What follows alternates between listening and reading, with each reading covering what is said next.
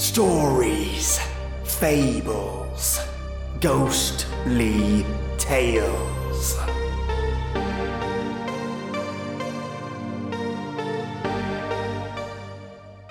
Welcome, listeners, to a brand new set of stories. In fact, they're Irish fairy tales by James Stephens in 1920. There are 11 stories in this book, and I'm going to go through all of them in time. Today, though, I'm starting at number 1, the story of Tuan mac Cairill, a struggle of willpower, defeat, new hope, and a tale as old as time itself. We learn about Finian, the abbot of Moville, and Tuan mac Cairill, a god in his own right, from multiple lineages, with a rich history to share with those that are willing to listen. It takes a little bit of time to pick up, but once it gets rolling, it's really interesting, and the language used in these stories is just mesmerizing. The words they use are sort of poetic. You'll see what I mean. I'll be linking the book in the show notes just in case you want to get some bedtime reading. It's of course 100% free, so dig in and share it around. And I want your feedback on whether you enjoy the story. I'm reading through chapters 1 to 5 out of 11 chapters today, then the rest on Wednesday. So once you hear the whole thing, I'd love to hear your thoughts on the story. So as always, something different, folks, and a really warm Talforage Road to my Irish listeners. So I have my milk and honey drink piping hot, ready to scull down. And I hope you have something warm and cozy to drink as well. Now, turn off the lights, get cozy and warm, and listen to a tale of old. The story of Tuan mac Cairill. Chapter 1. Finian, the abbot of Moville, went southwards and eastwards in great haste. News had come to him in Donegal that there were yet people in his own province who believed in gods that he did not approve of, and the gods that we do not approve of are treated scurvily, even by saintly men. He was told of a powerful gentleman who observed neither Saint's Day nor Sunday. "A powerful person," said Finian. "All that," was the reply. "We shall try this person's power," said Finian. "He is reputed to be a wise and hardy man," said his informant. "We shall test his wisdom and his hardihood." "He is," that gossip whispered. "He is a magician." "I will magician him," cried Finian angrily. "Where does that man live?" He was informed, and he proceeded to that direction without delay. In no great time he came to the stronghold of the gentleman who followed ancient ways, and he demanded admittance in order that he might preach and prove the new god, and exorcise and terrify and banish even the memory of the old one. For to a god grown old, time is as ruthless as to a beggar man grown old. But the Ulster gentleman refused Finian's admittance.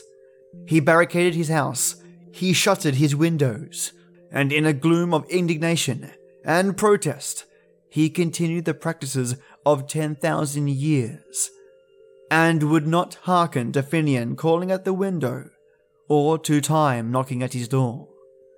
But of those adversaries, it was the first he redoubted. Finian loomed on him as a portent and a terror, but he had no fear of time. Indeed, he was the foster brother of time, and so disdainful of the bitter god that he did not even disdain him. He leapt over the scythe, he dodged under it, and the sole occasions on which time laughs is when he chances on Tuan, the son of Cairill, the son of Muradek Redneck. Chapter 2. Now, Finian could not abide that any person should resist both the gospel and himself, and he proceeded to force the stronghold by peaceful but powerful methods. He fastened on the gentleman, and he did so to such purpose that he was admitted to the house. For to a hospitable heart, the idea that a stranger may expire on your doorstep from sheer famine cannot be tolerated. The gentleman, however, did not give in without a struggle. He thought that when Finian had grown sufficiently hungry, he would lift the siege and take himself off to some place where he might get food. But he did not know Finian. The great abbot sat down on a spot just beyond the door, and composed to all that might follow from his action. He bent his gaze on the ground between his feet and entered into a meditation from which he could only be released by admission or death. The first day passed quietly. Often the gentleman would send a servitor to spy if that deserter of the gods was still before his door, and each time the servant replied that he was still there.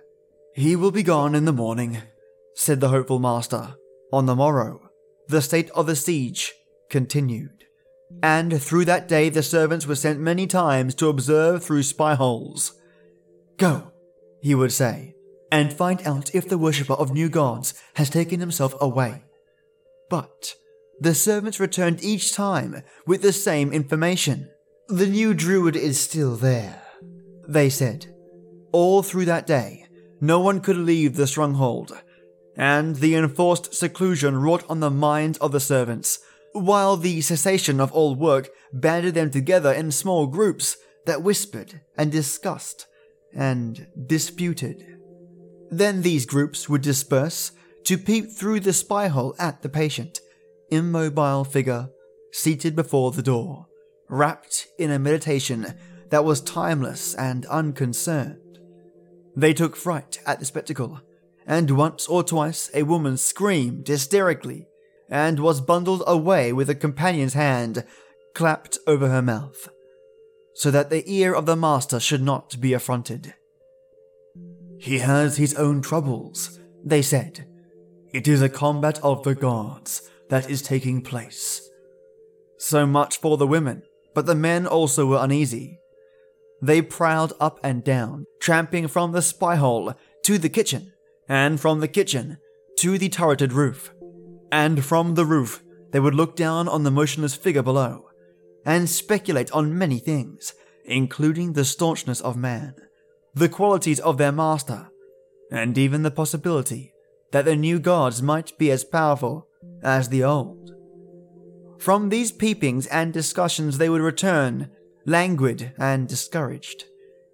"If," said one irritable guard, "if we buzzed a spear at the persistent stranger, or if one slung at him with a jagged pebble." "What?" his master demanded, wrathfully. "Is a spear to be thrown at an unarmed stranger? And from this house?" And he soundly scuffed that indelicate servant. "Be at peace, all of you," he said, "for hunger has a whip, and he will drive the stranger away in the night."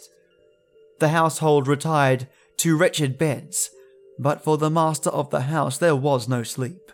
He marched his halls all night, going often to the spy hole, to see if that shadow was still sitting in the shade, and pacing thence, tormented, preoccupied, refusing even the nose of his favourite dog as it pressed lovingly into his closed palm.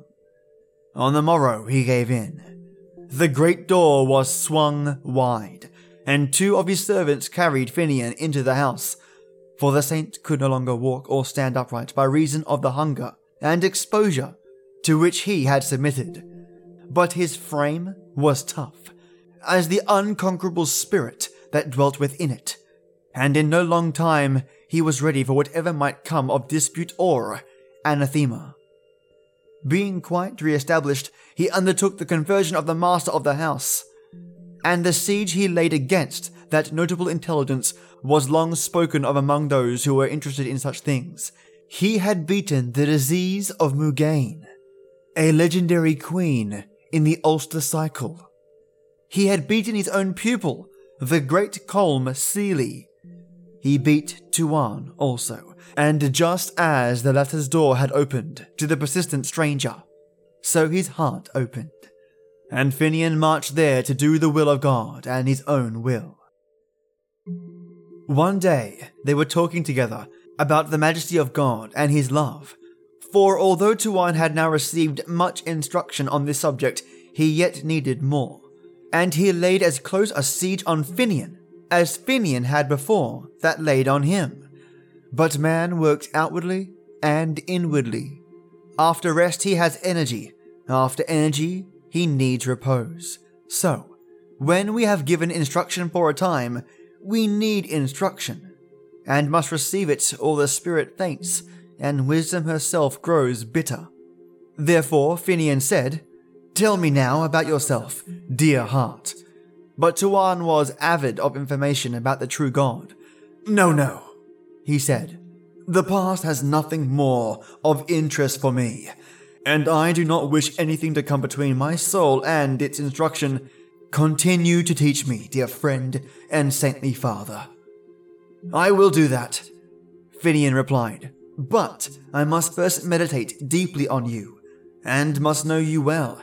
Tell me your past, my beloved, for a man is his past and is to be known by it. But Tuan pleaded, "Let the past be content with itself, for a man needs forgetfulness as well as memory." "My son," said Finian, "all that has ever been done has been done for the glory of God, and to confess our good and evil deeds is part of instruction. For the soul must recall its acts and abide by them, or renounce them by confession and penance. Tell me your genealogy first, and by what descent you occupy these lands and stronghold, and then I will examine your acts and your conscience."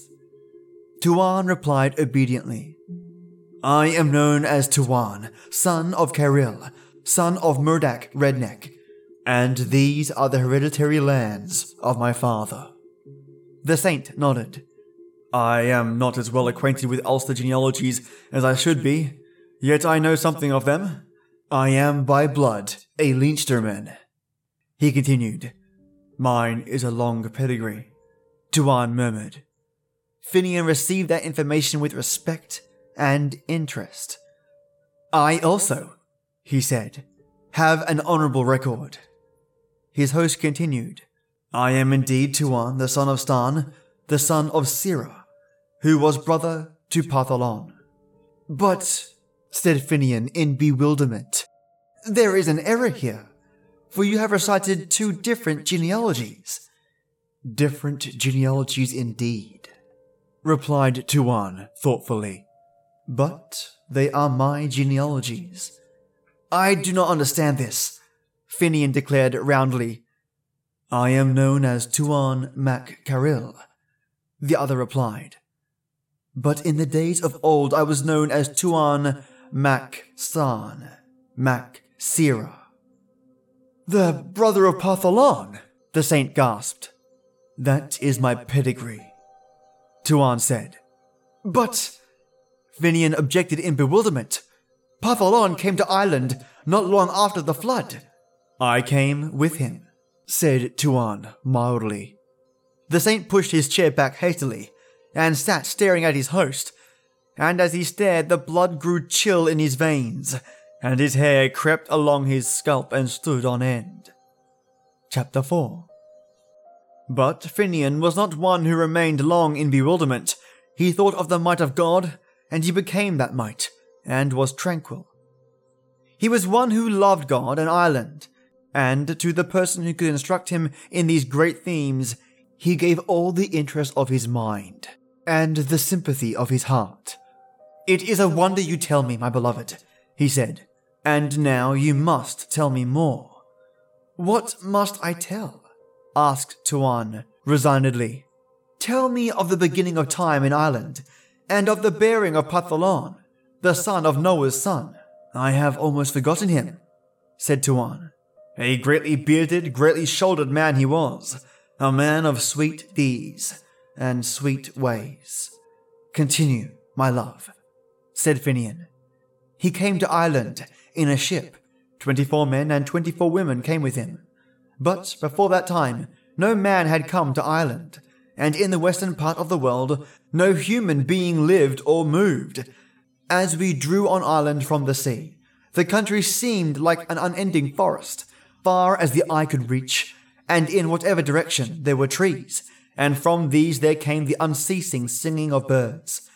Over all that land, the sun shone warm and beautiful, so that our sea-weary eyes, our wind-tormented ears. It seemed as if we were driving on paradise. We landed and heard the rumble of water going gloomily through the darkness of the forest. Following the water, we came to a glade where the sun shone and where the earth was warmed. And there, Partholon rested with his 24 couples and made a city and a livelihood. There were fish in the river of Ear. There were animals in her coverts. Wild and shy and monstrous creatures ranged in her plains and forests. Creatures that one could see through and walk through. Long we lived in ease, and we saw new animals grow. The bear, the wolf, the badger, the deer, and the boar. Partholon's people increased until from 24 couples there came 5,000 people, who lived in amity and contentment, although they had no wits. They had no wits? Finian commented. They had no need of wits, Tuan said. I had heard the firstborn were mindless, said Finian. Continue your story, my beloved. Then, sudden as a rising wind, between one night and a morning, there came a sickness that bloated the stomach and purpled the skin. And on the 7th day, all the race of Partholon were dead, save one man only. There always escapes one man, said Finian thoughtfully. And I am that man, his companion affirmed. Tuan shaded his brow with his hand, and he remembered backwards, through incredible ages, to the beginning of the world and the first days of Ear. And Finian, with his blood again running chill, and his scalp crawling uneasily, stared backwards with him. Tell on, my love. Finian murmured. I was alone, said Tuan. I was so alone that my own shadow frightened me. I was so alone that the sound of a bird in flight, or the creaking of a dew-drenched bough, whipped me to cover as a rabbit is scared to his burrow. The creatures of the forest scented me, and I knew I was alone. They stole with silken pad behind my back and snarled when I faced them. The long grey wolves, with hanging tongues and staring eyes, chased me to my cleft rock. There was no creature so weak but it might hunt me. There was no creature so timid but it might outface me. And so I lived for 2 tens of years and 2 years, until I knew all that a beast surmises and had forgotten all that a man had known. I could pad as gently as any. I could run as tirelessly. I could be invisible and patient as a wildcat, crouching among leaves. I could smell danger in my sleep, and leap at it with wakeful claws. I could bark and growl and clash with my teeth and tear with them. Tell on, my beloved, said Finian. You shall rest in God, dear heart. At the end of that time, said Tuan, Nemed, the son of Agnoman, came to Ireland with a fleet of 34 barks. In each bark, there were 30 couples of people. I have heard it, said Finian. My heart leapt for joy when I saw the great fleet rounding the land, and I followed them along scraped cliffs, leaping from rock to rock like a wild goat, while the ships tacked and swung seeking a harbour. There I stooped to drink at a pool, and I saw myself in the chill water. I saw that I was hairy and tufty and bristled as a savage boar, that I was lean as a stripped bush, that I was greyer than a badger, withered and wrinkled like an empty sack, naked as a fish, wretched as a starving crow in winter, and on my fingers and toes there were great curving claws, so that I looked like nothing that was known, like nothing that was animal or divine. And I sat by the pool weeping my loneliness and wildness, and my stern old age, and I could do no more than cry and lament between the earth and the sky, while the beasts that tracked me listened from behind the trees, or crouched among bushes, to stare at me from their drowsy covert.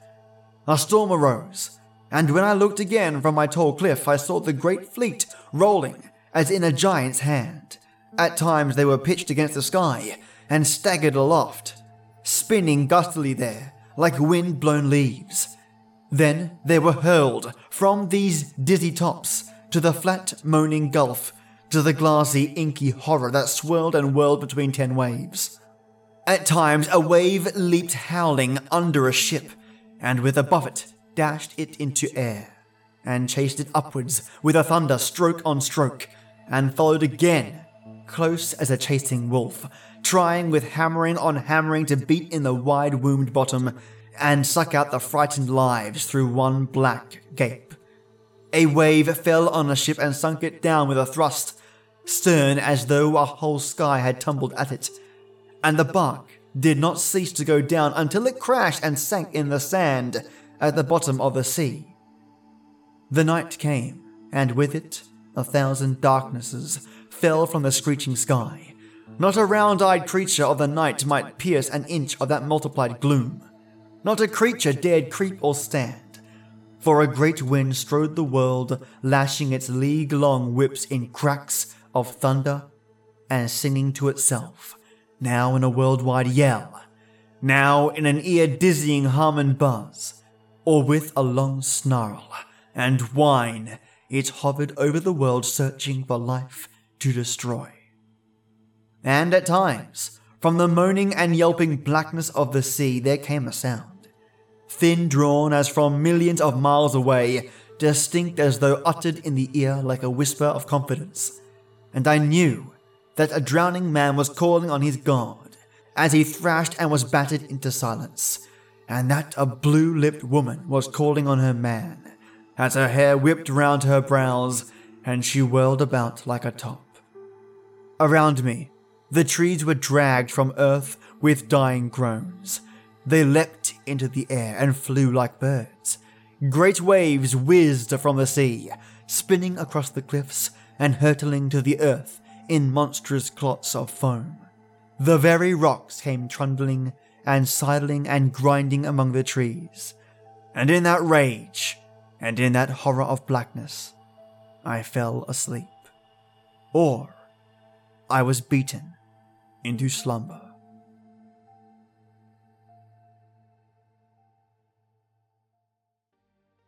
So, what did you think so far? A bit of a mystery? A bit of intrigue? The narrative certainly flows differently to most stories. The manner of speech, or rather dialogue between characters, is also very different. I can't help but think that some of the translations between Tuan and Finian are a little off. Perhaps when Finian says beloved, he means friend, and by heart he might mean spirit or person, but I could be wrong. What do you think? The beginning of this story always draws me in, as it shows a uniquely different flow of respect, actions, and punishment to subordinates that other fairy tales don't align with. Irish fairy tales seem more tempered, more down to earth, or more reserved, which I found quite refreshing yet altogether strange. I'm used to hands being cut off, or heads rolling when someone farts out of line during a master's dialogue, or people just being killed on the spot. I'm liking this one so far though, and I can't wait to read the rest on Wednesday, mate, so stick with me then. Stay unique, my seelie fairies, and stay mysterious, my unseelie fairies, and as always, till next time.